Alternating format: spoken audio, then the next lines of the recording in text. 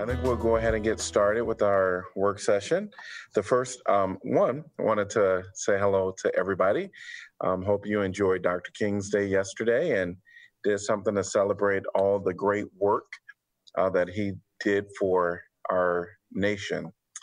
So hopefully everybody had an opportunity to join in some festivities, and there's more that's happening this week. So just look at our website, the City of Iowa City website, and you'll see some more opportunities to celebrate Dr. King's life.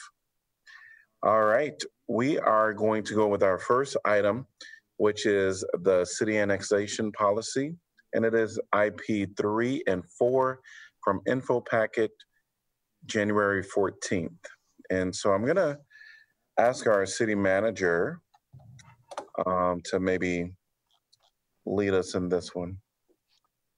Thank you, Mayor. And just by way of update for you all and for the public, this was prompted by the recent annexation application that we had for the Carson Farm property, which is on the west side of the community. The council had some discussions about that, and you ultimately deferred that annexation indefinitely at the applicant's request. Since that last meeting, the applicant has withdrawn the application, which means that it is no longer kind of pending your consideration in that indefinite status anymore. If the applicant wishes to bring that annexation back to the city, they will have to start the whole process over again, which will place them at the Planning and Zoning Commission before it gets back to you. That being said, I still think that there's some urgency to get some direction from council on any changes to the annexation policy that you wish to see. While we don't have any other annexations pending at this very moment, as the council's aware, we've been building infrastructure to support annexations in other parts of the community, and those applications could come forward at any time, and it's best that we have some clarity around that. So in your packet, as IP3, you have the staff memos from 2018 when this policy was created. Those will show you a little bit of the evolution of the policy from the initial staff proposal to some suggestions that were offered by the HCDC Commission and Mayor Throgmorton at the time, and kind of goes to show how we ended up where we did with that policy. There's only been one annexation, a smaller annexation off of American Legion Road that has fallen subject to that policy. So we don't have a ton of experience with it. But again, if there's going to be changes, it'd be good to get those wheels in motion now. So really this item was placed on your work session agenda to allow you some discussion and hopefully you can discuss whatever process you feel is needed for us to revisit that policy. IP4 also has some recommendations from the Johnson County Affordable Housing Coalition, so just wanted to make sure you noted that in your packet as well.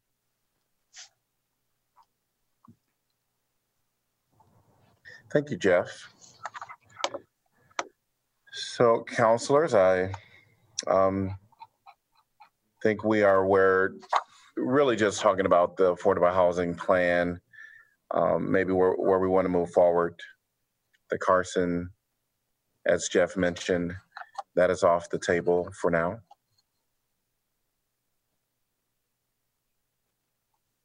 I have just a quick question, and maybe I've missed it along the way somewhere, but when it comes to the 10% requirement for the units in the development, the proposed development be affordable, is that left up to the developer to decide? Say maybe it's 20 units, so 2 of them have to be affordable. He or she makes those two 2-bedroom units. They're smaller and less expensive. So is that up to them, or is there somehow we can have some sort of a clause that says that the affordable units would have to be comparable to the other? I mean, I know we probably can't tell them what they can build, but I just had a concern about that. Yeah, it's a very good and legitimate concern, and one that's addressed in a lot of affordable housing policies, across the country. You want to make sure that the affordable units don't stand out in any way when you're building new neighborhoods like that. The current language reads that that the income target shall be consistent with the city's existing program requirements. I think from a staff standpoint, we would kind of carry that over into other requirements. So, for example, in the riverfront crossings policy, the unit mix has to be consistent with the market rate unit mix. So, if your building has has a mix of 3 and 1 bedrooms, we would expect the affordable units to be a mix of 3 and 1. With similar type of placement. We wouldn't, in an apartment building, for example, in riverfront crossings, we wouldn't put all the affordable units on one floor. They'd be scattered throughout the building, again, so that you couldn't really tell which units were affordable. And we would carry that over to the annexation policy as well. So we're definitely mindful of that, of the importance of that. And I think the existing language gives us enough, in my opinion, to work with that.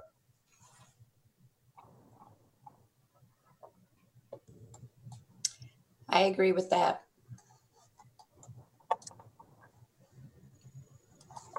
I think I want to chime in here. I, of course, was one of the ones that asked for us to pause a little bit for the affordable housing piece. And I think a lot of that had to do with us creating an affordable housing plan for our community. And so, of course, it was very nice to see in writing what the staff submitted, as well as what the Johnson County Affordable Housing Coalition submitted, just the history of what happened with the decision. Of course, I read that a little bit beforehand. It was kind of nice to reread it again. I saw, of course, recommendations from the Affordable Housing Coalition. I guess my bigger question would be for staff, where are we with the creation of affordable housing group for our plan? Yeah, so in that same information packet, about midway through would be, let's see, it's IP7 in that packet. I just have a quick memo update letting you know who that I have asked to be on that committee. So there's a 12-member committee that is now gathered, and my next task is to find a date and time that works for all 12 members.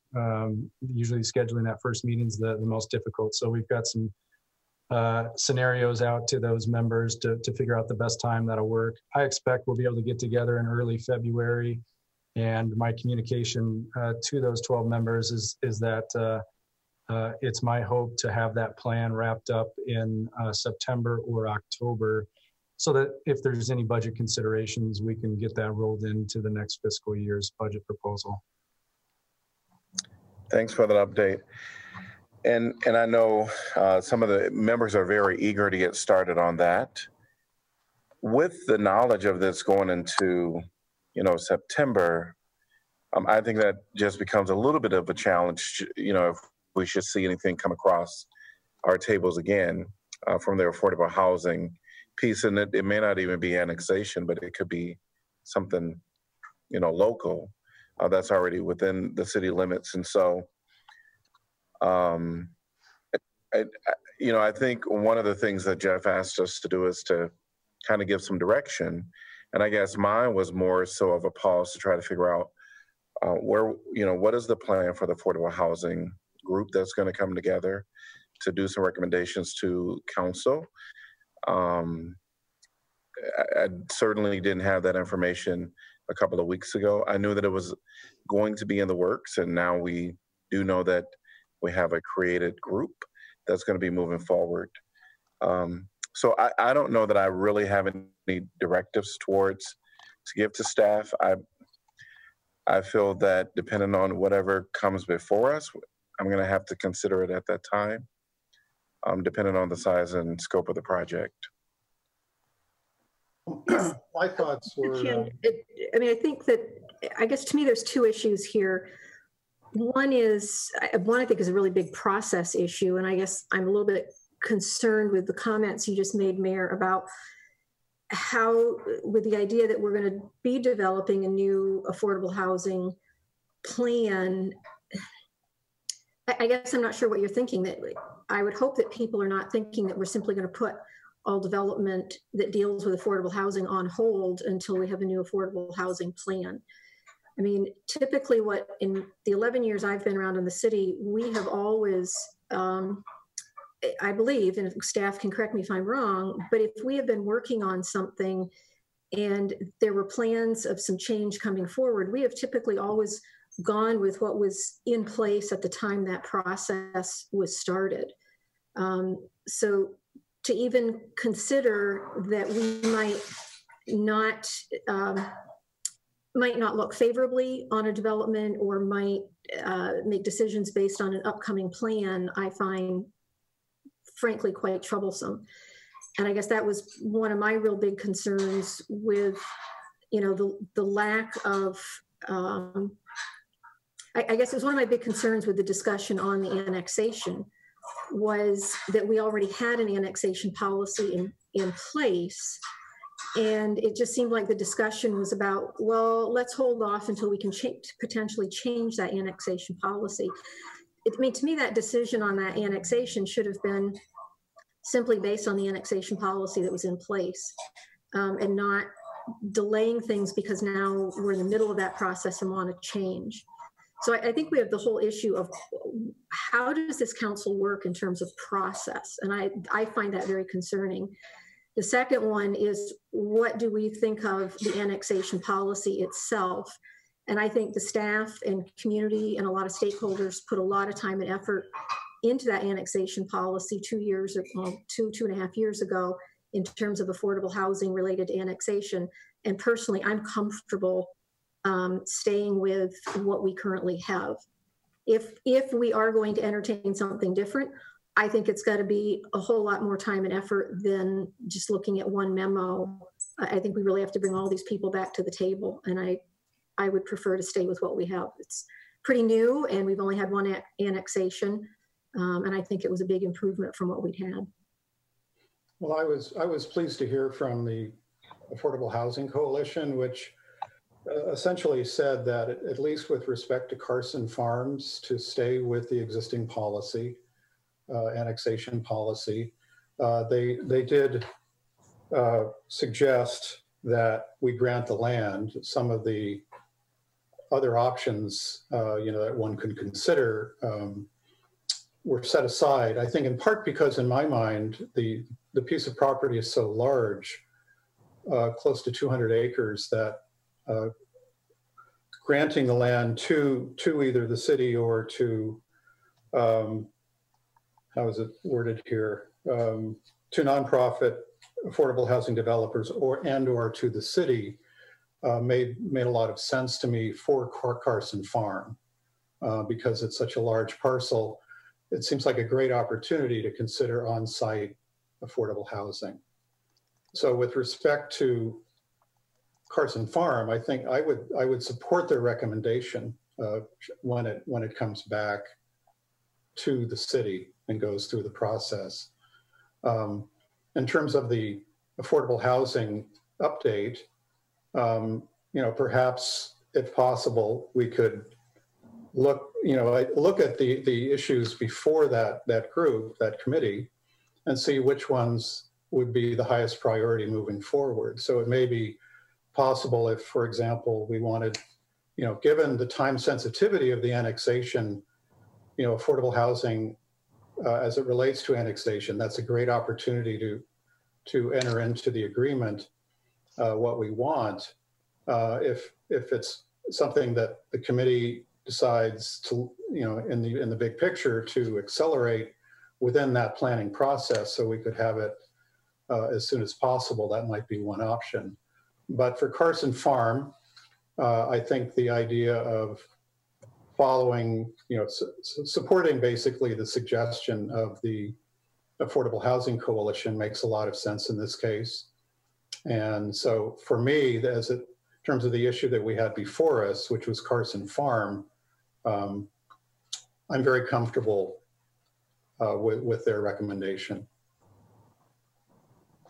I just want to put a little bit finer point on that. I think the Carson Farms is off the table now, and the recommendation that we received was to stay with the existing policy and essentially require one of the three options that the current policy provides.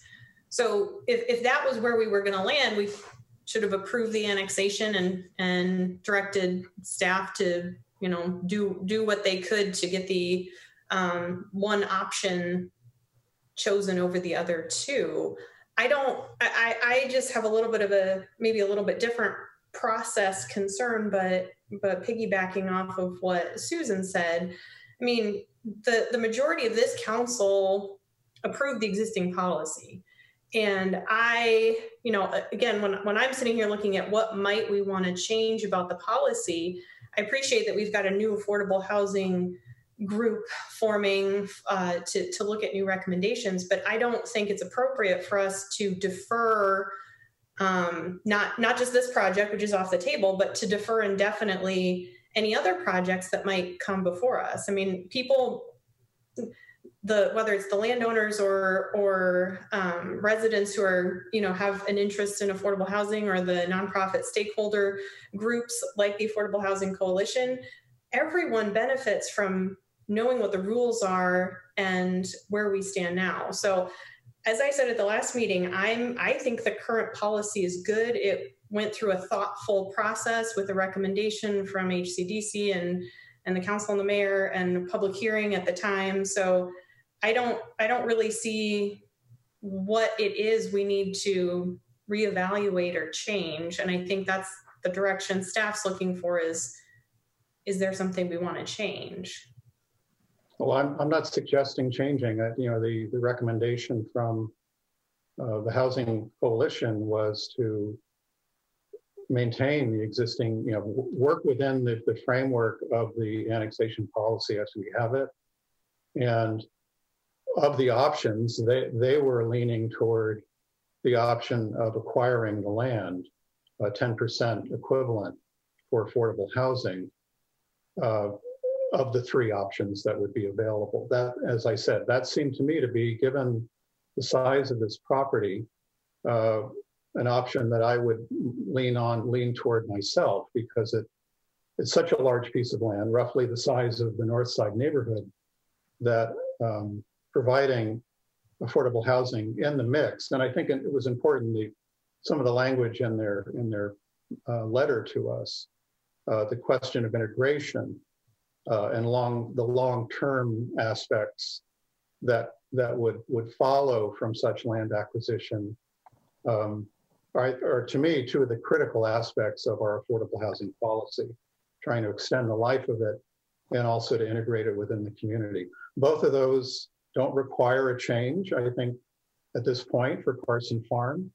And Susan, I'm not suggesting we defer on every annexation that comes to us. Until we have a revised policy. You know, I agree with you. Whatever the policy is at the time of the annexation, that should be what we go with.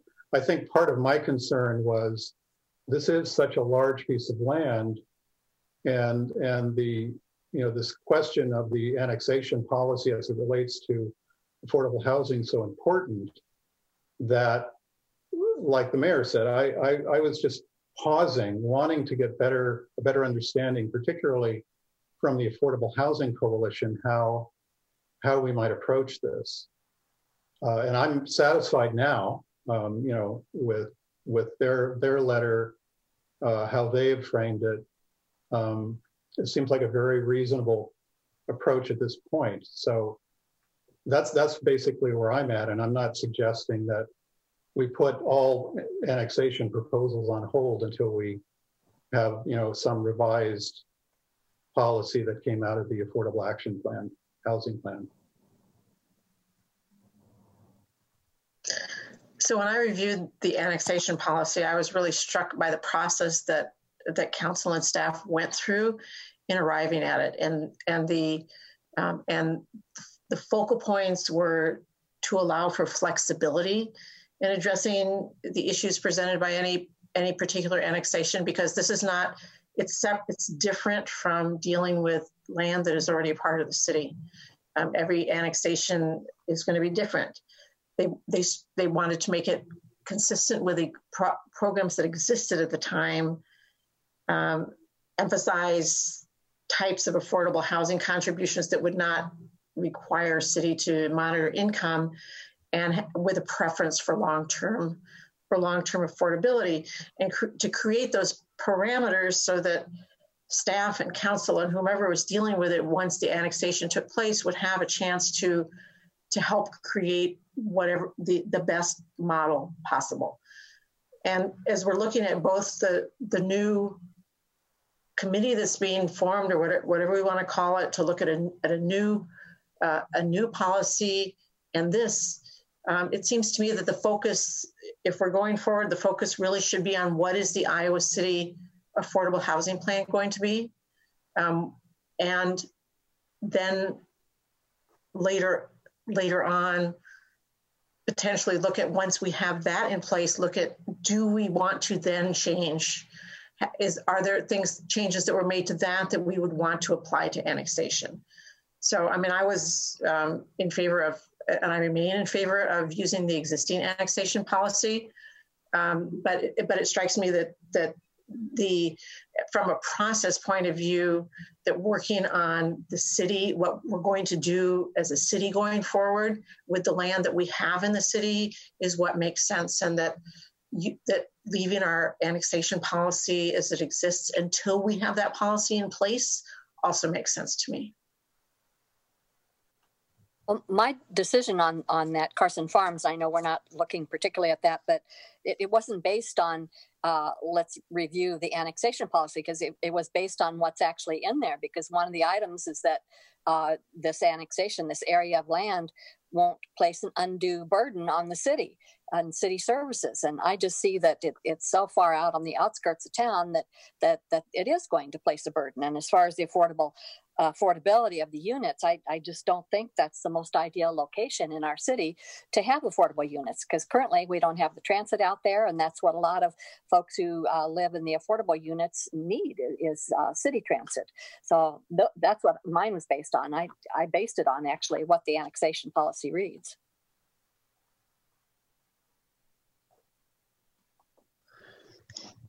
I really think the affordable housing needs and the crisis, it is really, the affordable housing need in this community is overdue. And I understand that we have new annexations policy that has been done, and thank you for everybody who really, was part of that from the previous council or the current council. Thank you. It is, for me, it's really a step to move forward. It's not like really great. I don't want to say it's not a great deal, but it's good base to start with, but we can even build on it to make it even better. We talked about this we have 17 items that we created for after Black Lives Matter movement. One of them is affordable housing. And I think this is really a need. And even though we have something on place, but after this movement, all of us agree that, we need this affordable housing. So we need to change the current policy that we have to make it even better, so it can fulfill the need of the community, and especially Black people and people of color who are really, really in need of affordable housing. I just believe that, yes, this item for the farm is not on the table right now. They already withdraw their application, but if I will agree with the recommendation of the Affordable Housing Coalition if those people would have come back sooner.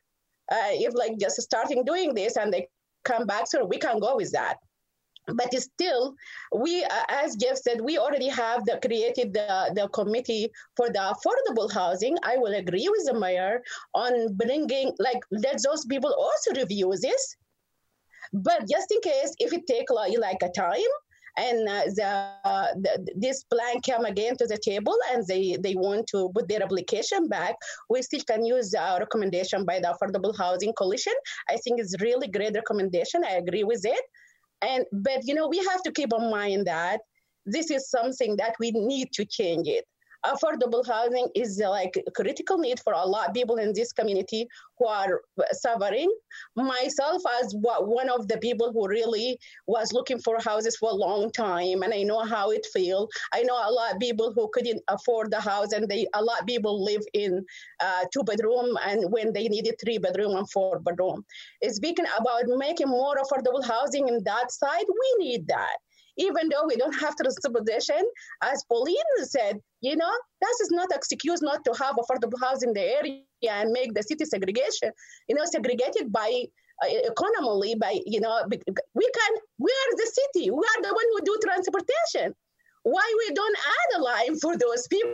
If that's the reason, I think we are the city. Whenever we do affordable housing, for the people, and we know those low-income people, we have to provide a means of transportation for them. They are a taxpayer, and we should serve them. I really right now, even though this is not on the table, but I will go with the recommendation for the Affordable Housing Coalition, from the Affordable Housing Coalition. Otherwise, we should wait for the Affordable Housing Committee to come up with a solid plan for affordable housing in general. Thank you. Can I ask staff a question, just to clarify for council and for any public who might be listening, a little bit on the process and kind of the order of things. So we do the annexation, and we have an annexation policy, and the developer has to agree to abide by that annexation policy.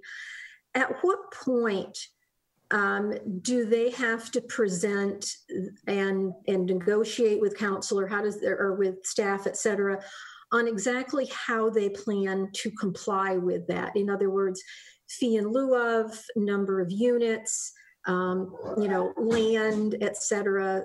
Can you help clarify that for us, please? Essentially, what they have to do is there has to be an affordable housing agreement in place before they can get their building permit. Okay. So if they do the annexation, and I'm just talking in general, so if we have a voluntary annexation and we annex it under this current policy, which right now it sounds like the majority of council is fine with, at least for right now, then we have another zone? We have to have another zoning then, because they're going to come in as interim, particularly in this area. We had to redo the comp plan and all of that. And we could, please tell me if I'm wrong, as part of that rezoning, have conditions on that rezoning that would help lead us towards the kind of an affordable plan that we wanted for that area. Is that a reasonable assumption? No, you would want those conditions to be done at the time of annexation, because your authority with respect to annexation is broader than it is with zoning. I think the current annexation plan gave you all the authority you needed to impose those conditions at the time of annexation. I think it was not clear from the conversation by council as to what the issue was. Was it with the 10% and the 20 years, or was it with the type of mechanism that you wanted to see be used? If it was the type of mechanism, we had that flexibility in the annexation policy, and we could have, had the council wanted to, add a detail to that, or directed council or directed staff to have those requirements included at the time of the affordable housing agreement being executed. Okay, maybe I wasn't clear with my question, and I'm sorry to take the time, but I think this process and the steps and timing are really important, because I think that's impacting how council members are looking maybe at this differently from one another in terms of what kinds of things they want clarified at what point. And I think it's important that we're all on the same page, understanding how far down that process staff and council has input on how certain things are done. So when I read the language of the annexation policy, there are lots of options in there and lots of flexibility in there about how the developer can fulfill the affordable housing obligation, correct? Correct. Okay, so we could potentially not have a signed agreement with the developer on how they're going to fulfill that obligation up until the point they start pulling building permits. Is that correct? Correct. But could we use the rezoning process to conditions with the rezoning process to move us toward what we wanted in terms of that affordable housing? No, I think you would do that at the annexation stage. Look at it, you know, here's a good example. When we do a rezoning to riverfront crossings, we include a condition that essentially says they have to execute an affordable housing agreement showing how they're going to comply with the riverfront crossings inclusionary zoning ordinance before they get their building permit. Now that ordinance, as you know, has very specific requirements. There's only certain things that the city can insist on. There's a lot of option available to the developer.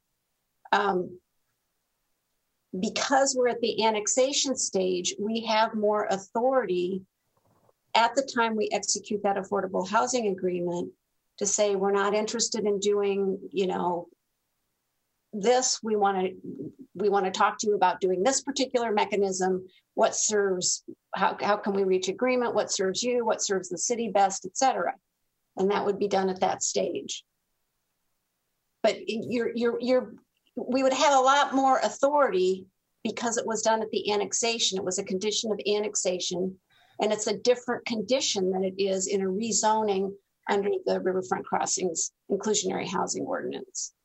Does that make sense? Yeah, but the full thing doesn't have to be executed until they get ready to pull a building permit. Right. Okay. Right. So it sounds to me, if I'm understanding this right, that where this process fell apart is that at least at the council level, we didn't really have any discussion of conditions we wanted to put in place at the time of annexation regarding how they fulfilled the affordable housing requirement. Well, but I think that you didn't necessarily have to do that because the policy itself, which is then incorporated into the annexation agreement, provides that flexibility. Right. For a later determination at the point when the developer has much better idea of what the plans are, et cetera, et cetera. Right. For making that decision. I mean. Yeah, if maybe I can help. Part of the benefit of letting the process play out a little bit more in this case is that there's a ton of other variables that just need to catch up. So if we're to put this condition on the annexation up front, you're basically saying 10% of the units have to be publicly owned or in the hands of a nonprofit. And then you can think of, well, the city's going to come back and say, well, we'd like parkland too. And we could use land for a fire station. Oh, and guess what? The school district would like a spot out there. And then we get through the planning process and we say, well, this is really the most logical place for a regional stormwater detention. And all of a sudden, there's not a whole lot of land left over for development. And it just doesn't start to click as one. So that's why we like to let that planning process play out a little bit more, allow some of those discussions to evolve. Because it may be that one or more of those variables have to be kind of sacrificed or we have to explore some other options. So the more requirements you put up front just limits your flexibility with all those other variables down the road. And that's why we as staff were hesitant to say, this is how it must be done at this really early stage in the process. Thank you. This discussion's been very helpful. It doesn't sound like council has any recommendations at this time or directives towards staff for affordable housing. I do think the conversation has been helpful. And of course, I'm sure we could all give more comments. Personally, I won't. Are there any more comments on this item? I just want to ask Jeff, is there anything that you think is going to come soon for annexation, or did you hear about anything else that would have come soon? No, I'm not aware of any pending application processes, but just thinking about our infrastructure improvements over the last couple of years, whether it's McAllister extension or the sewer project that's recently been in front of council, those improvements will make that land much more ready for annexation and development. So we kind of anticipate that they'll come, but whether that's 6 weeks, 6 months, or 6 years, we really don't know. Mm-hmm. Okay. Thank you. Anything else on this item? All right, the next item is review city tax rates. And this is IP5 from info packet for January 14th as well. And I know, do we have Dennis with us? Hello. Hello. I know that you gave us information in the info packet. I did, and in that memo, the council's discussion was whether to or not to keep the property tax rate at its current level versus the recommended lowering of 10 cents. And so this memo is just kind of a little bit of analysis as far as the different components of the property tax rate and the levies that are set, and they're for specific purposes. And I can share my screen here and kind of go through that memo if you'd like. Sure. Okay.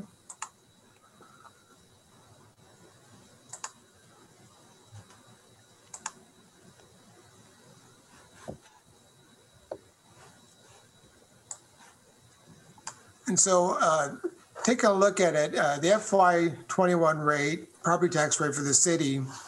Dennis, your memo cut off there on your screen sharing. Okay. Oh, can you see the memo? No.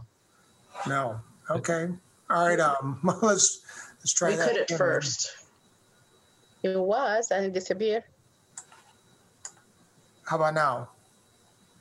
Looks good. Yes. Interesting. I just moved it on my monitor was all I did. So take a look at it. The FY21 property tax rate is currently what is being levied, and this is the city's portion of the property tax rate, not to be confused with the county or the school district or other portions of the property tax rate. And the city's ability to levy taxes comes off Chapter 384 of the Iowa Code, and it lays out the different levies that the city can utilize to levy property taxes, and then those specific purposes for each of those particular levies. Now, not all the levies in that Iowa Code pertain to us, and some of those require a referendum to be utilized, and then some, such as the debt service levy, may have a mix of referendum versus the city's authority to just levy it. And so what I laid out is each of the current levies that the city has, and then the total, and then it's proposed. And right now, the proposal is to reduce the city's debt service levy rate by 10 cents from $2.57 to $2.47, which would lower the overall rate from $15.77 to $15.67. And the reason we're proposing that is because, when we lay out our CIP and our debt planning, and we issue those bonds, we look at our debt requirements on an annual basis to see what we need to levy for property taxes to make that payment. And for fiscal year 22, we have the ability to lower that property tax rate by 10 cents and still achieve the overall planning for the capital improvement program, as well as meeting our fiscal year 22 bond and principal interest payments. And so that's why that reduction is currently being proposed. And to break that down a little bit further, I put in there a little bit further in the memo, talk about where the levy is currently set at for each particular levy, and also what limits are in the Iowa Code as far as what we are allowed to levy at. So, for instance, the city's regular general levy has a limit in the code of $8.10, and our levy rate is 100% of that is what is available. The transit levy, which is used for operation and maintenance of a public transit system, has a state limit of 95 cents, and we are levying the full 95 cents. The self-insurance and insurance programs, we are levying 29 cents, and that's based on eligible expenditures. And so we are levying for 100% of our eligible expenditures. The emergency levy has an eligible rate of 27 cents, and we are only levying 24 cents of that. And the reason that is the council was targeting about $1 million for carbon emission reduction, and that 24 cents amounts to approximately $1 million of revenue. Aside from that, a directed purpose from the council, it's really eligible for any general fund purpose for that emergency levy. The employee benefits levy actually is a combination of several levies for police and fire pension, other benefits, and then FICA, IPERS. And that is for the retirement insurance benefits for employees. And right now we are levying at $3.34.4. We could levy up to $3.61, and that's based on eligible expenditures in our budget. One other levy that, as I was reviewing them, that has potential that the city might be able to utilize is the Civic Center levy. You know, the complex in the City Hall, police, fire, the parking is long been known as the Civic Center. There is a 13.5 cent levy for Civic Center operation and maintenance. And the city does not levy this, and I could not see that we ever have, or if we have, it's been a while since we have. So if the city council wanted to maintain the current levy rate at $15.77 instead of lowering it, essentially the rates, the places that they would be able to do it would be the emergency levy would have 3 cents. The employee benefits could have up to almost 27 cents. And the Civic Center could potentially have about 13.5 cents. And so depending on, how you want to use that 10 cents, since it's not going to debt service, if you want to use it for paying for the Civic Center operations or for offsetting employee benefits or, part of the emergency levy, that is where we would be able to shift that 10-cent levy to and then raise it back up to the 15.77. And hopefully that made sense. So, and then I detail a little bit further about how many dollars that would generate for each of those particular levies if you exercise that option to do so. So that kind of lays out really what your options are, and it kind of depends on how you would want to utilize those dollars or expend those dollars and where we would apply the additional 10-cent levy to. And so I have a question here before you go further. For the operation of the maintaining the Civic Center, like currently, how you maintain that if there is none here, or we have, because you said the limit is 13, but we don't have any, right? Yeah, the city is not currently utilizing that levy. And how we maintain it? Like, how do we maintain the operation of the Civic Center? Yes, using the general fund or how? Yes, that is correct. So those expenditures are just being incurred or being paid for out of the general fund, which would be coming out of the regular levy, that $8.10. And then other eligible revenues in the general fund that could be used for general purposes. Okay, sound good. Thank you.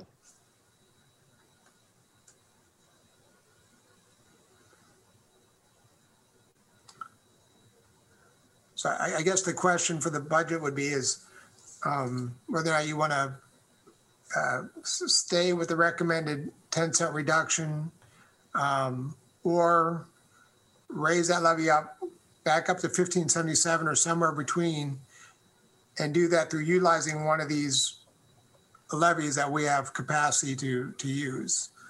And like I said, it really kind of depends on what you want to do with those additional dollars that are being levied. If I could just add on to that, I really encourage the council to focus on just that. Where do you want to spend additional dollars? And then we can help you find that path forward. I've mentioned to you that the fiscal year 22 budget as proposed does have a $120,000 surplus. So, you know, if you're looking to add roughly that amount to a particular expenditure line, that would be the logical place to start, where you could take those funds, bolster our spending in a particular area of interest that you have, and not really manipulate the tax rates as Dennis just described. If you're looking to add expenditures greater than that surplus amount, then again, I'd urge you just to kind of let us know where you think that expenditure would be, or where you'd like to add that funding, and really that's when Dennis can come back and say, here's the best way that I would recommend that you fund it, and we can give you that recommendation.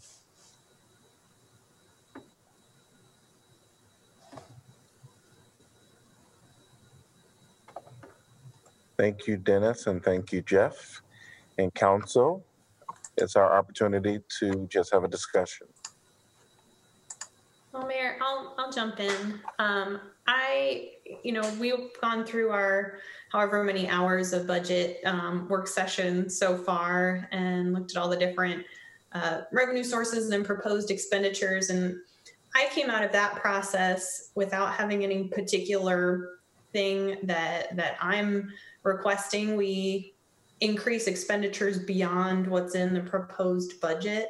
So I personally, I think it's good with the property tax cliff that we know is coming to build in as much capacity as we can in the actual levy system. And I think if we relieve some of that pressure now, it gives us more for the future. I guess, Dennis, if you think that's incorrect, or if there's a different way you would frame that, can you say so? Because I understand, the proposals with the debt service levy. So that's where we are building in the capacity. Is that right? Yeah, I think what you want to leave open is the flexibility to use that property tax rate where you want to in the future. So as you determine how to use that spending in the future, you could adjust that property tax rate at that time versus making that determination now. Okay, thank you. So that's where I'm at, Mayor. I really think, we need really to stay. We don't need to increase the tax. We don't need to reduce it and leave it as it is. And that's why, for the past 3 years that I was in the council, each time we come up with something, we don't have money. And that was a problem, because we tried to take from this, budget and this budget, and they say, no, you cannot use this for this, and you cannot use that for that. I really, think that there is many things that are happening right now during this COVID-19 and the crisis that we have. We just was not even giving people break for the water, because they cannot even do it, and because we don't have money. So each time we say something that we say we don't have money, I think 10 cents is not going to really benefit somebody like homeowner like me that much, but it will benefit a lot of people who are low income in this city to be benefit out of this. I think for the civics center, the civic center operations, that we don't have anything, we can add 10 cents there, or even add 5 cents here and add 5 cents to the emergency, or 4 cents to the 3 cents to the emergency. We can blade around and free some like proper, what's it called, general fund that we can use it anything. Even if we don't have anything right now, even though I know we are planning to do like affordable housing plan, and we have 1 million. I understand that Jeff said we can add the surplus there. There is many options that we can do, but at the end of the day, it will be 100,000, and I don't think that's enough. Affordable housing need a lot of money. That's something still, I'm going to say, still overdue. We need to really think seriously. And since we're going to have this committee for the affordable housing, and they will come us with plan, and we need really to be ready for that. There is many options we can do it. We don't have even to assign it to a specific program right now. We can put it on the reserve. And whenever we need it, we can use it from the reserve. But I think this is a good amount of money that we can save if we add this 10 cents to the civic, and we can free some like general fund money to the civic center operation, and we can free some general fund money that we can use it in anything else in the future. Yes, if the people will be very happy that to know we are not increasing the tax, we are leaving it at the same. So I think that's people will feel better than increasing it like another, if we compare us with the other cities. I know that we always being reducing it, and that's something good too, but we need money. Our priority is not reducing the tax levy. Our priority is to do service for the city and to help the people who are in need in the city, that they are taxpayer. I tend to agree with Councilor Burgess, and I make a couple of things. I think the cliff that we have talked about for 2024 is incredibly significant when the taxation on the multi-unit housing drops from whatever it's at that point down to the same as regular houses, single family homes. I mean, that could be, going from 65% or whatever down to 55 or 50, depending upon what the state's rollback is at that point in time. And that could be a significant drop in our tax revenues. I think building in or trying to continue to have that flexibility in our levy is really, really important. I would respectfully, disagree with the Mayor Pro Tem that we haven't been able to find money. We have, over the last few years, we have gone from a very limited amount of money for affordable housing up to $1 million line item budget now annually for affordable housing. We've taken aid to agencies from $200,000 to $300,000, I think up over to $700,000 now as a line item. And those are just a couple of really quick examples that are very significant dollar changes and help to address some of the most significant needs in our community. As I've said before, we talk about sustainability. We've put in a climate action plan. We have to make sure that our budget is sustainable. If we don't have a sustainable financial plan, then nothing else in the city is going to matter because you're not going to be able to afford to do it. And that is also really, really important when it comes to the AAA bond rating for Moody's and the money that saves us when we do go out and borrow money. So I agree with Councilor Burgess. I think the proposal that staff has given us is a good, fair proposal and keeps that flexibility when we hit that cliff in a couple of years. I agree. Councilor Burgess had said that looking at the budget, there wasn't anything that really stood out that she felt a big need for that needed to be there. Although the one thing that I've always been concerned about is our transit budget. And but there's a lot in this current budget, money going towards that. So that's good. That was one thing that I'd always been concerned about. And Councilor Mims, you've had me gain an appreciation for the Moody's AAA rating. And I think that says a lot for our finance department. And there was also something in our IP packet about a certificate of achievement for excellence in financial reporting that they achieved in June of 19. And that says a lot about our finance department. I mean, they didn't just randomly say, "Oh, let's do the 10 cents." I admire Dennis and his department. I think they gave a lot of thought to this, and I'm fine with going with their recommendation.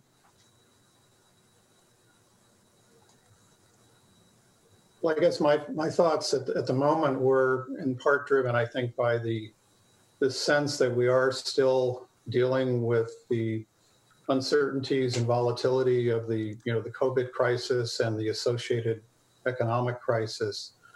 So having a little bit more access to funding to deal with those issues, whether it may be shelter,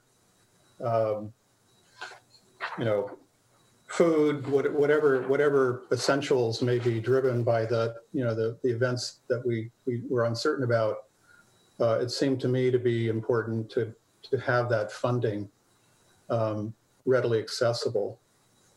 I will also mention another project. I don't know that it affects how we budget for this particular year, but last week I noticed that a project had been deleted from our capital improvement program.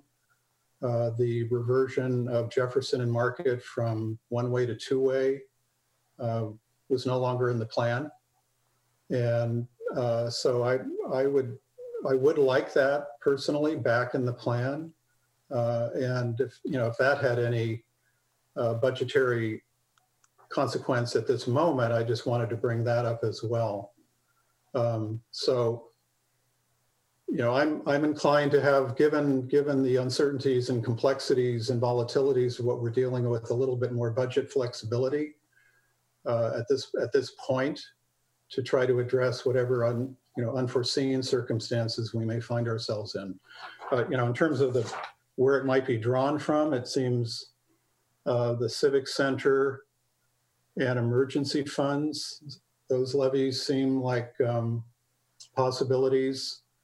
I think the employment benefits, I'm a little bit reluctant there because that too is kind of a levy where there may be some volatility. So I would like to maintain some cushion there.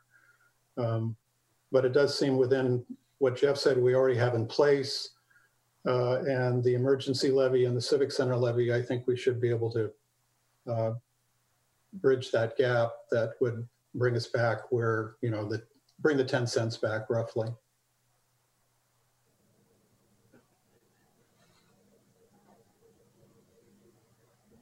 If I might offer just a couple of clarifications based on some comments. One, it's really important. It's hard to remember this, but because we're lowering the rate does not mean we're lowering property taxes. Matter of fact, we should be clear that we're not lowering property taxes. You have so many other variables that go into a property tax bill, including the rollback rate, which is increasing. So that's going to be more of your home is now taxable than it was last year, as well as the assessed value on your home. And so when we say we've dropped the property tax rate for 10 years, that's accurate, but that does not mean that our property owners, be it residential, commercial, industrial, are paying less taxes to the city. Overall, our levy, which is the actual dollar amount that we collect, has gone up over those years. So rates go down, but the levy goes up. We just need to be clear, make sure that we're clear when we're talking about that with this 10 cent proposal, we're not lowering we're not lowering someone's taxes. We are reducing that rate at which they pay taxes. It's a bit confusing, but that's important. And then regards to, again, I kind of really try to focus on what you want to spend that money for. If you're looking to respond to one-time types of issues like COVID relief is a good one. If you want to spend more in COVID relief, my recommendation, and Dennis can offer a counter one if he wishes, would be, use your reserves, use your emergency levy to be able to do that, because we don't anticipate it to be a recurring expense every year. And again, you want your rates to be fairly stable from year to year. So you don't want to see that. You don't want to see those rates go up and down based on one-time expenditures in one year and not the next year. You have an emergency reserve, you have general fund reserves. And if you felt like there was some gaps in COVID relief that aren't covered by existing programs, then I would suggest you use those for those one-time expenditures. If you're looking at more of a permanent line item, something that you don't expect to go away, you want to hire staff, or you want to expand a service, or a contribution to aid agencies, whatever it may be, that's when we'll probably start to look at that levy option a little bit more, because you want that to be sustainable from year to year. And of course, it's not sustainable to tap those reserves year after year. I do want to just chime in a little bit. So I heard, thanks, Jeff, you just mentioned we can tap into the reserves or the emergency fund levy. Should there be something that we want to do for some projects? And I'm happy that our emergency fund levy does give us quite a bit of flexibility in what we can utilize those funds for as any governmental purpose. I do see some value, of course, to having some, it would be more income that we'll have for the city, but I also hear that if we needed something, wanted to fund a program specifically, we could try to figure that out, what that program is, and try to figure out where the money's come from. Right now, I'm not hearing anything specific. Of course, affordable housing, climate action are very important things that I know that we want to continue to have reserves for, or funds readily available when the need should arise for something. And so right now, I don't have anything that I'm hearing that we can utilize the funds for. I've been through budget now 3 times, and I know at the end of the budget, somebody might make a recommendation of something that they want, to be a part of the budget. I think if that should happen in this, during this time, we'll be able to find some funds within something. And so right now, I'm comfortable with the staff recommendation, with the levy stand as it is. Again, if there is something specific that we want to fund, especially if it's something ongoing, we have opportunity. If it's not within this time, in August comes around so quickly, we'll be able to, make that a priority for the staff to put it in the budget for next time. So I don't feel like we're missing out if we don't do anything right now, personally.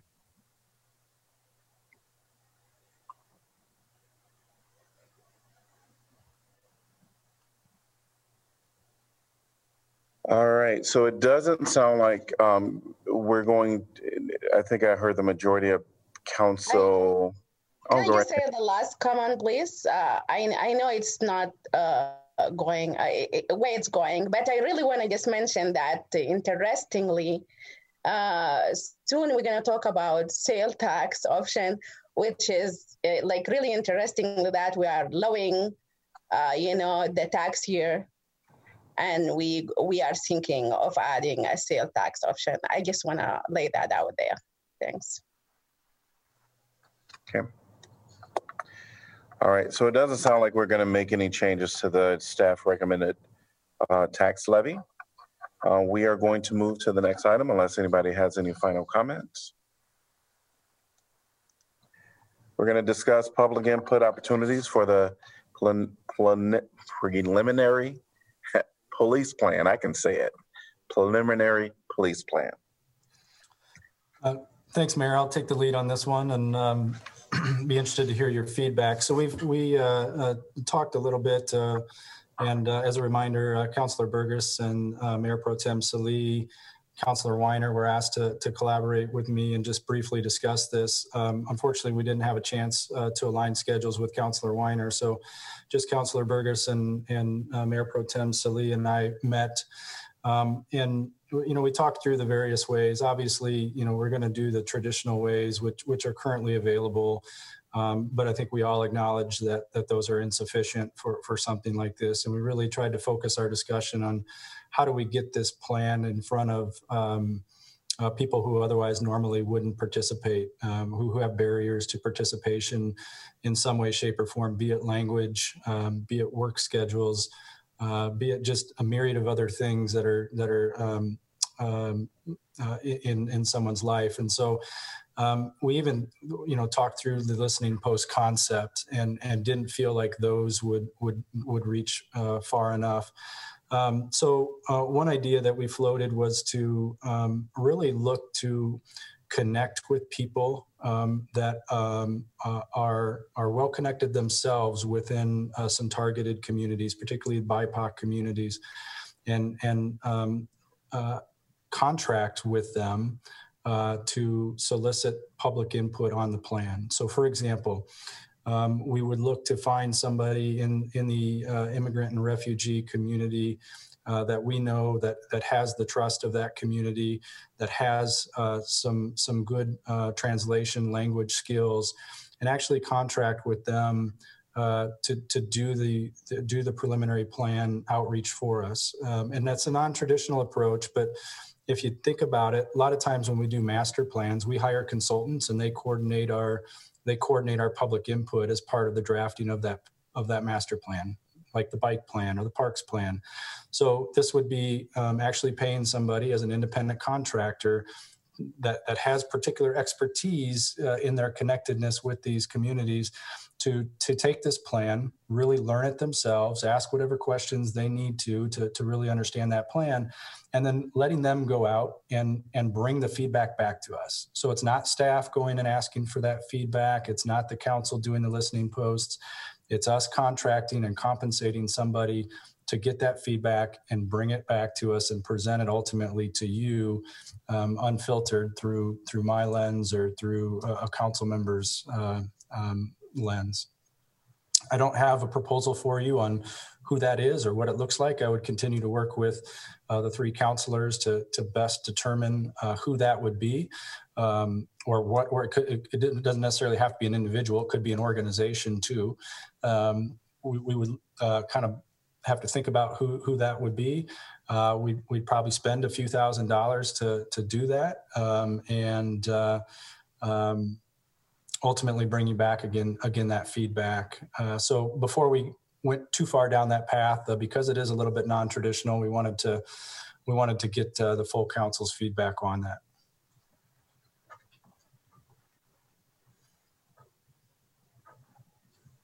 I think it's a really interesting concept. I think the idea of, we've talked about the importance of trying to meet people where they are as much as possible in environments where they are comfortable. And as you say, using people who have the language skills to interact with various populations. So I think it's a really kind of unique idea, and it certainly doesn't close off any other avenues that we have for people to give input, but is simply an addition. So I think it sounds interesting. Yeah, I would agree that taking it to where people are is important. And so I would be supportive of this opportunity. I think it will be key to make sure that whoever is that individual that is going out is not biased in their approach, but being very neutral. I like the idea, and I would say that I would think that the meetings should also, whatever meetings they have, ought to be with communities ought to be open, so that if a couple of council members or others want to sit in and listen, that everyone would have that opportunity as well. But it would again be going to the people.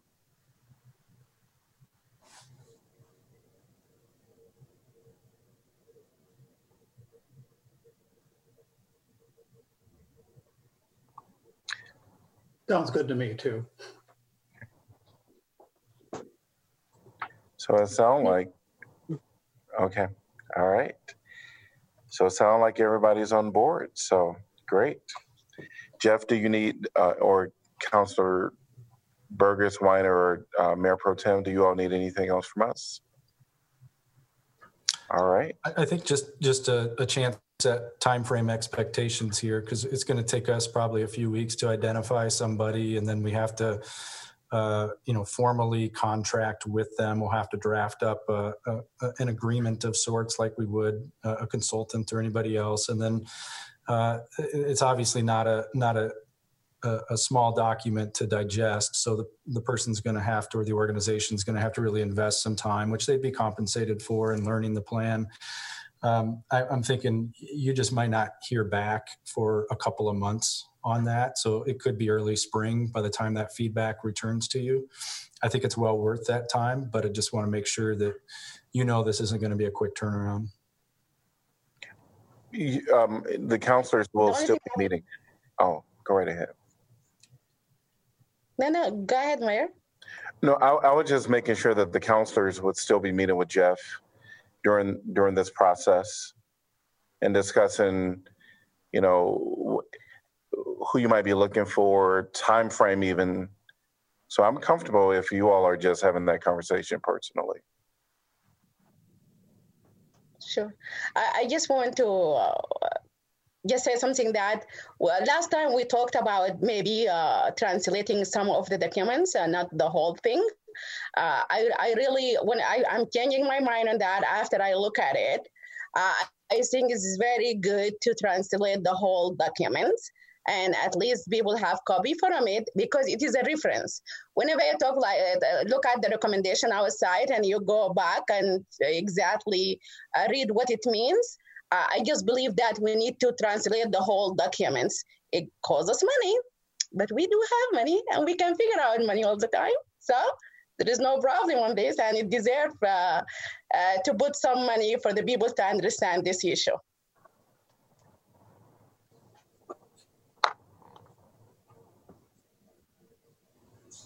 I can offer, we did get an initial set of quotes for translation, and we got two scenarios. One was just the 2-page recommendation for translation into 3 languages, and it's fairly inexpensive. It's about $1,000.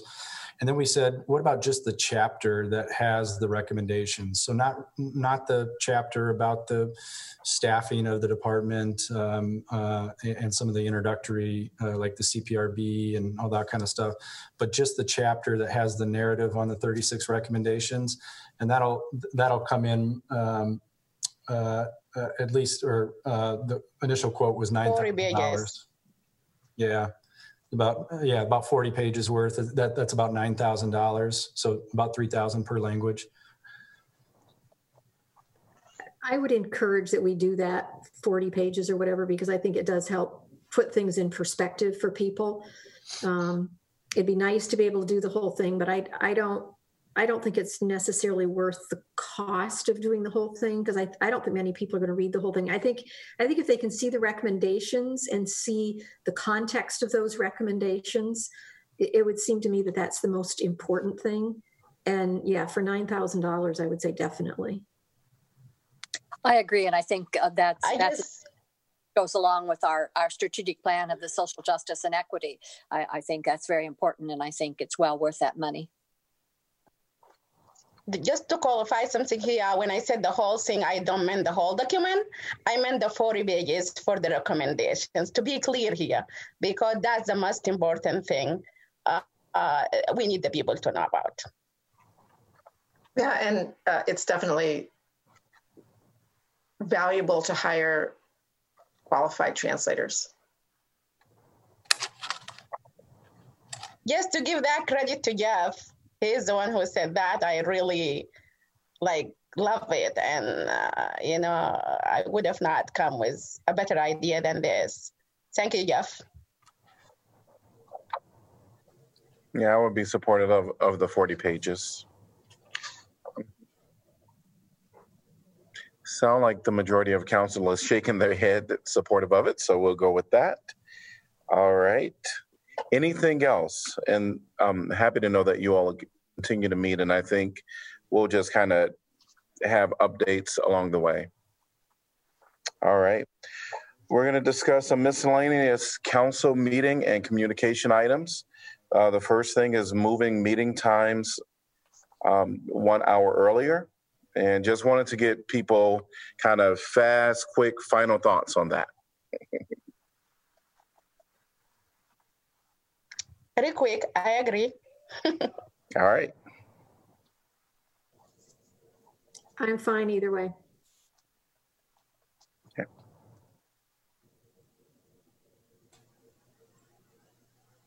I am as well, and I haven't heard Either way anything. as well.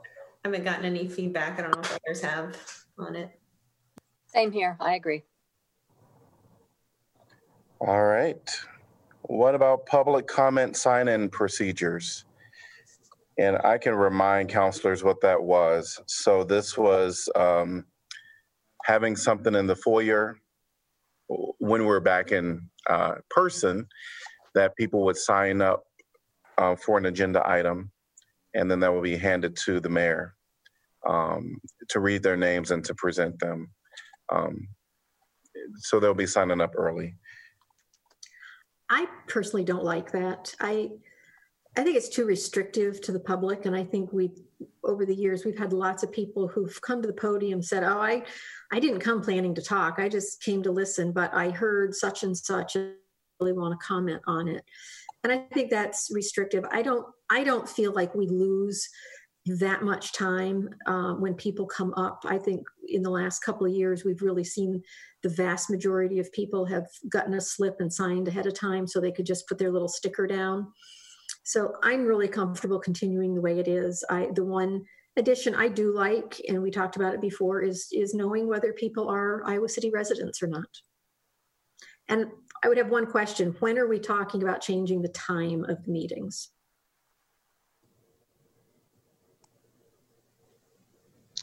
I just want you to tell us exactly what you mean by, signing in. Do you know like public comment, or you mean like during the public hearing? I think, well, my thought, I think when the school district does it, I think they sign up for each item. Or do they only have public comment? I think any item that they open up. But if it's just public comment, we can certainly, do whatever we want. I just think that it could be beneficial for people to sign up ahead of time. And also we can it is on the slip that people need to give their address or the city where they live. I think it's the full address. And so we'll be able to capture that ahead of time. The first name, the last name, which we ask from people, as well as their address. And I know our city clerk is on here. For public comment? And it could be for public comment or even for any agenda item. It could get confusing for any agenda item. I can see that because we have every agenda item. Yeah. I think I asked that question last time, Mayor, and my recollection is that we were just talking about. I really agree that for the public comment, it will be an easy thing. I saw it at the school. I think there's a delay with Mayor Pro Tem. Sorry about that. Mayor Pro Tem, I think there's a lag in communication, potentially. Yes, I think tell me that the internet connection is weak. Yep. That's why I feel like I'm jumping. I don't know. Yep. So why don't we have Attorney Dilks go ahead and give your comments. Oh, I remember asking that question last time about whether it was going to be all items or just public comment on items not on the agenda. And I thought it was the latter, just for public comment of items not on the agenda. There's some issues, I think, with doing it for everything. Yes, and I think now that I'm remembering, it is only for public comment. We went through that the last time. So it's only for public comment and not for every agenda item. Yes. Do you hear me now? Yes. Yeah, I was really thinking that for public comment, it could be. I saw it is very effectively during the school board where people will come and hand out some like small paper ahead of time, writing their name. I just like it. And also the thing is, while the public comment is going on, is still people can, like, say, for example, somebody talk about something and someone else was sitting there and never want to talk, they can still write something and go and give it to the, again, they can submit it while the people are doing the public comment. I like it for the public comment.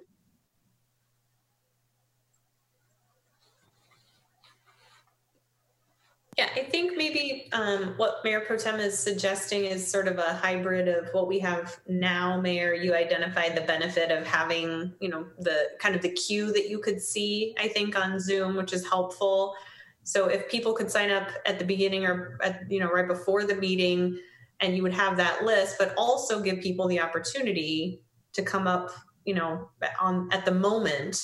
I mean, if that's workable, that seems like that might get us where we're trying to go. Mm-hmm. And because then you have an initial list of people, initial queue of people who want to speak at public comment, and then you may have a few more, as Councilor Burgess just said, add on at the end, but it could make the most of it move fairly quickly.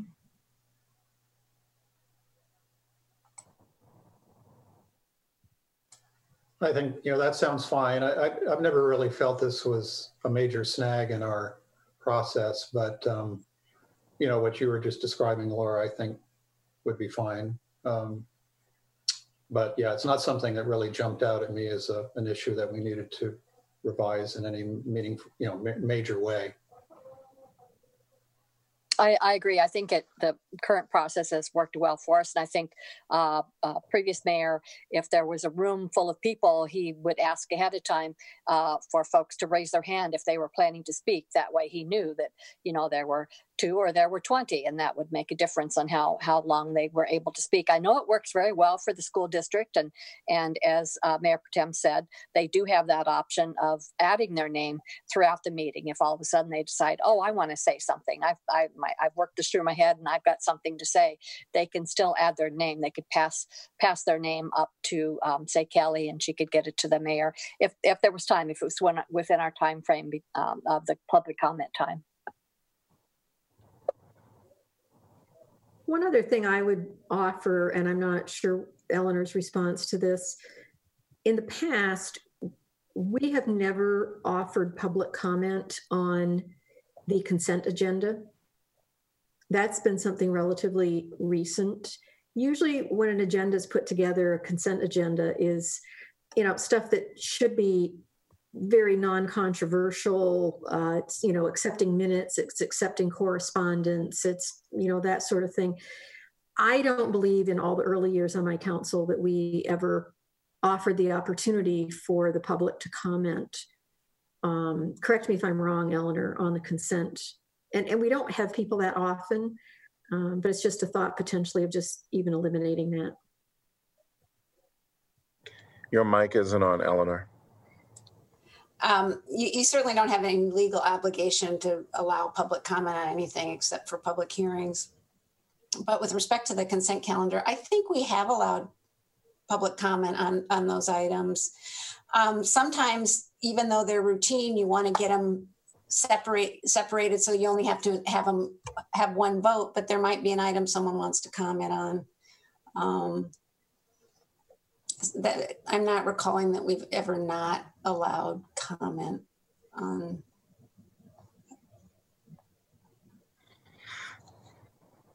So it does sound. Mayor, yes. My internet is really terrible today, but I just want to add another thing, another benefit that I can see here is for the mayor and me when we taking time. For example, if we knew how many people ahead of time, for example, there are 15 people would like to speak, and we know that public comment go only until 8 o'clock, maybe instead we're saying 3 to 5 minutes. And if we think that will make them go more than that, we can say, okay, since we have a lot of people today, we're going to give everybody 3 minutes instead of 3 to 5 minutes. I just see some benefit to it, especially during public comment. Thank you. It did seem, and correct me if I'm wrong, that there was a majority that was in agreement to the hybrid model of the public comment. Is that fair? Yes. Okay. All right. So we will move forward with that. And then council emails and correspondence. I know that Eleanor had given us an update about that. Sure. Mayor, just before we get to that one, I think there was also some interest in having a timer. There was interest in having a I didn't know timer. where that went. Yep. So there's a couple of things. There's an interest in having a timer, as well as an online option for individuals. So, and then I know Councilor Mims also mentioned, let's see. Oh, when will we start? At least the 1 hour early. And so, why don't we tackle the start 1 hour early? Maybe people haven't had an opportunity to think about that. And I don't know from I would think that we would do it from a public notification point of view. How much time would it take for the public to be notified and adjust?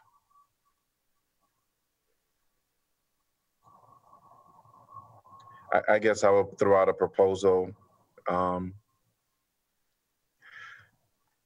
April, the first meeting in April. That would give 2 months opportunity to kind of share it publicly, and then hopefully only a few months, and then we'll be back in person. So it may get people used to that. So I'm seeing some not enough heads as the first meeting in April. Okay. And then let's talk about the, maybe the online version option might be the easiest right now. Will we want staff to try to bring us back a recommendation, or just do a little quick study on how would that look, and then give us a report back on what would that look like if we had in person along with the online option? I'm seeing some shaking of heads. So Jeff, if you can report back to the council on that option. And then the last thing is the timer. What are people's thoughts there? Where something visible, I guess will be visible in council chambers, but it could also be visible potentially for those individuals that are online. Yes.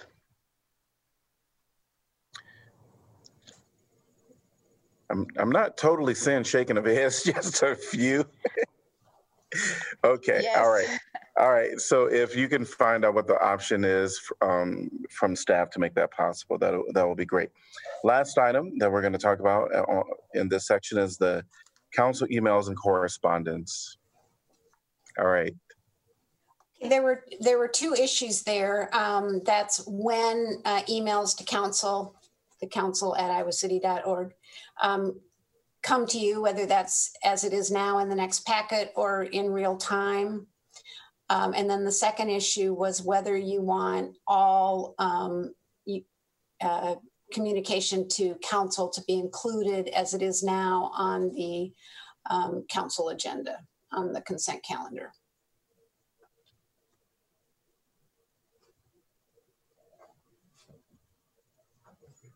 I like the idea of getting the emails in real time.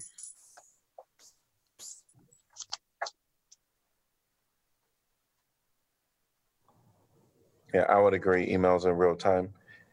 As far as the consent agenda, it seemed like some items, sometimes I personally don't think it's appropriate to be there. I wonder if there's any way to have an option if people want it included. I think one thing we talked about was obviously if it's a agenda item, it will be included under that item, but not just any correspondence. If a council member wanted to talk about a particular piece of correspondence, you could let us know, and then we would put that on the council agenda. I think I personally like that approach. Okay. And then with respect to getting the emails in real time, I think what we talked about was forwarding them to your individual email addresses, just as a kind of reminder that you're not supposed to be replying all to these things. Okay. Seem like you have a majority of, we're in agreement. Okay, great, thanks. I think it was unanimous. Shocking. All right, we're going to move on. Clarification of agenda items for our 7 p.m. meeting agenda today. Anyone have anything?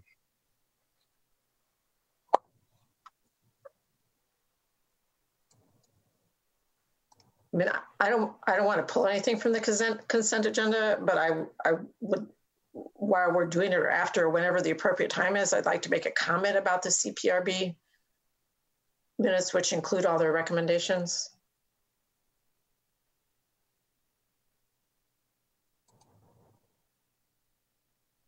Okay.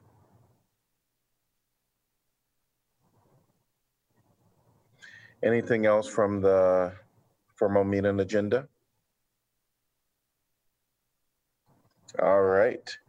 Moving on to info packet, January 7th.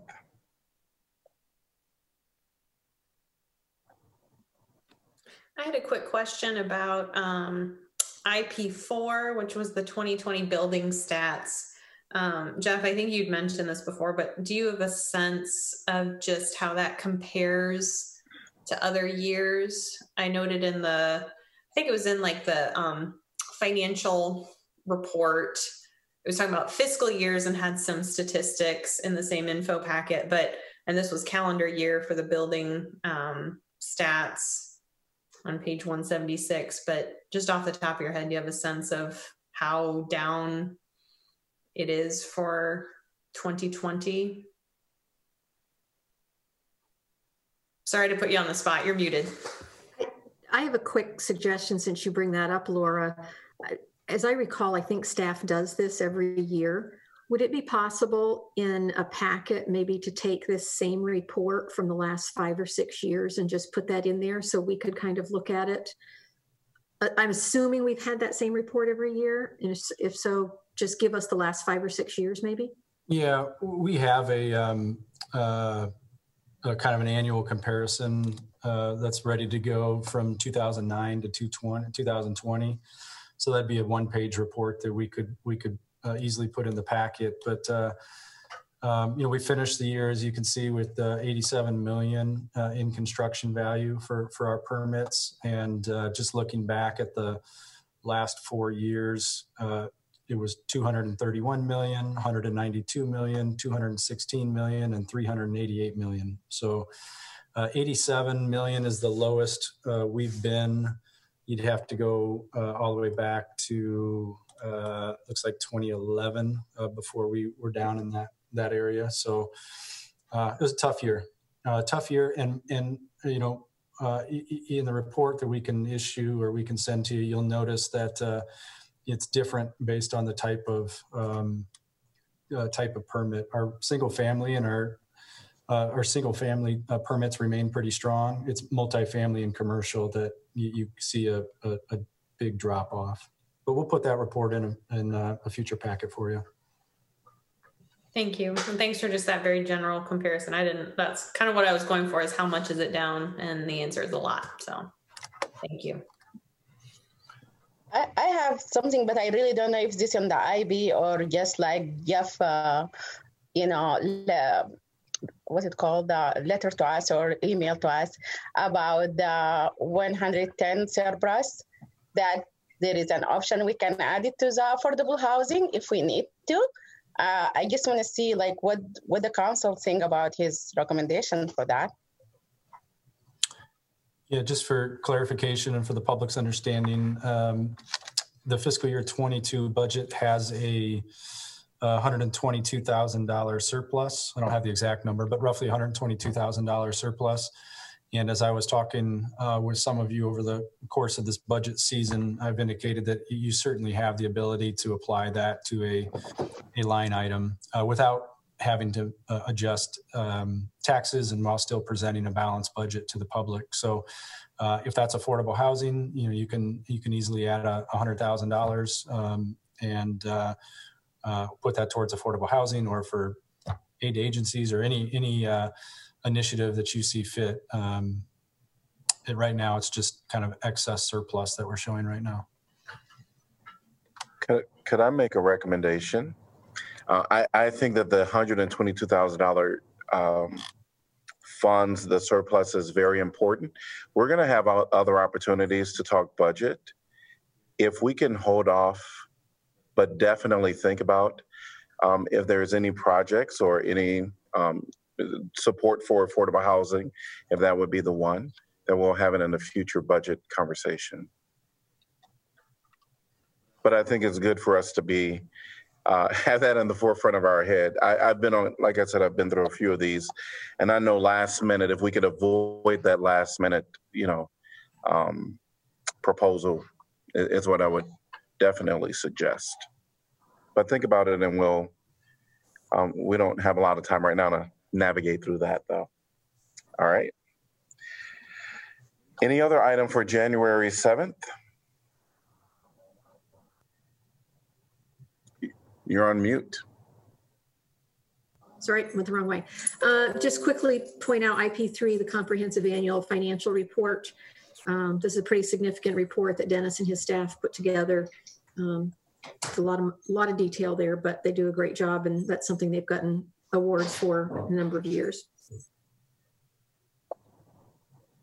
Anything else? Moving on to January 14th. Just IP9, which was the strategic plan update for January 2021. Very well presented, lots of really good information. If that hasn't yet gone out with one of the city releases, I hope that it will shortly. Really accessible and helpful summary of also how our adaptations in this really weird last year still fit with our strategic plan. So I was glad to see that.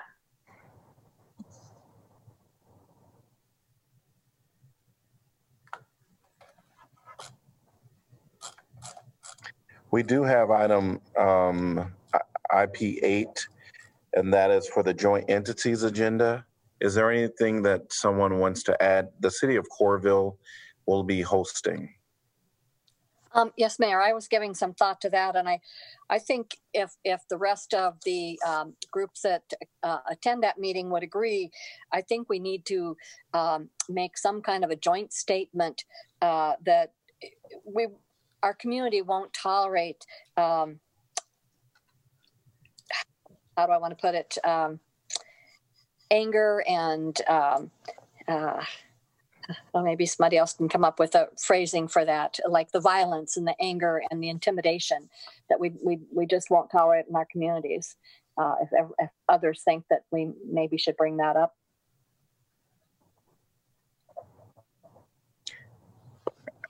I guess personally, I'm not sure what we're referring to with the anger, violence, or intimidation. I mean, my sense is that Councillor Taylor is referring to what happened at the U.S. Capitol on January 6th, essentially insurrection and the ongoing threats to state capitals that we've heard about and are prepared for. Okay.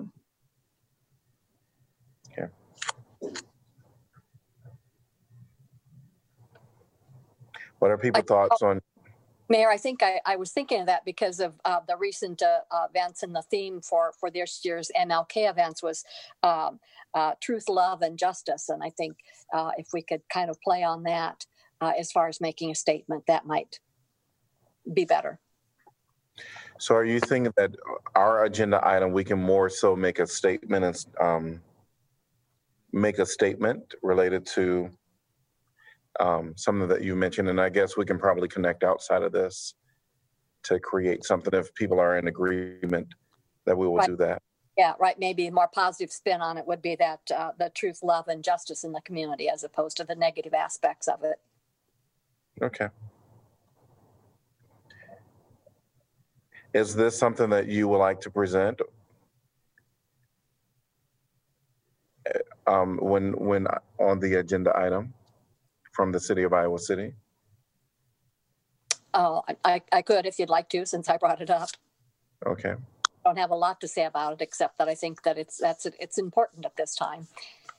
Maybe what we'll do is we'll connect if people are in agreement with it, and then we can figure out who will present and all that. So, any other item that people want to suggest for the 25th Joint Entities meeting?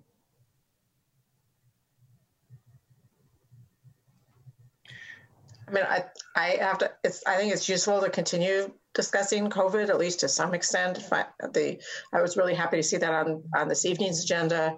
I don't know if they want to have anyone speak to to that group on where things stand in this community. Mm-hmm.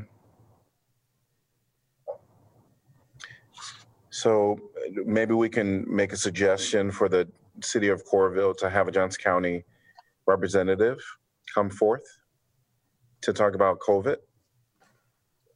So we're seeing not enough heads. Jeff, will you make that request? And then I think we'll just, I'll make the announcement of our change in time starting in April. Anything else? All right. I think we'll just end here, and we'll do our council updates at the end of our formal meeting tonight. All right. Anything else? We will see you at 7, and remember to sign out of this and sign back in to the new Zoom link. See you soon.